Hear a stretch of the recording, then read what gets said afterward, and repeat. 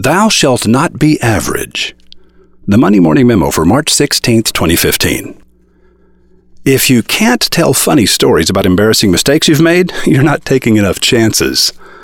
Are you letting the fear of failure turn you into a narrow guardian of the status quo?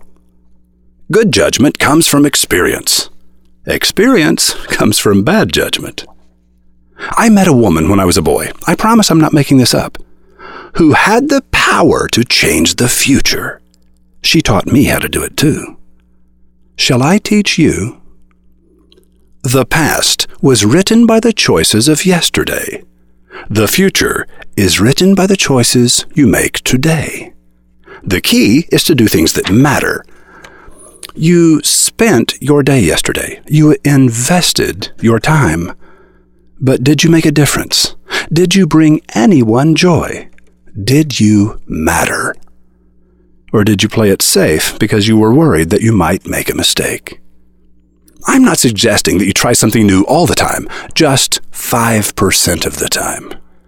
The time to try something new is when 1. You feel itchy that there's room for improvement. 2. You've counted the cost. 3. You can afford to fail.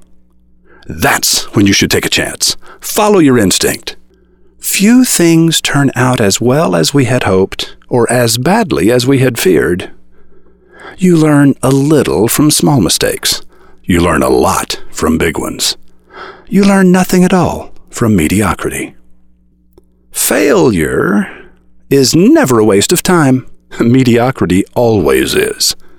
The fear of failure is what keeps you average. Success is the result of taking chances. America is plagued by mediocre primary schools, subpar infrastructure, and dysfunctional government. But somehow, this country manages to get at least one big important thing right: innovation. That's the deep magic of the world's leading economy. James Pethokoukis, May 9th, 2014. Innovation occurs when you take a chance that you might be wrong. We want to encourage greatness in men. We want to encourage ambition. We believe nobody wants to be sort of gray normal.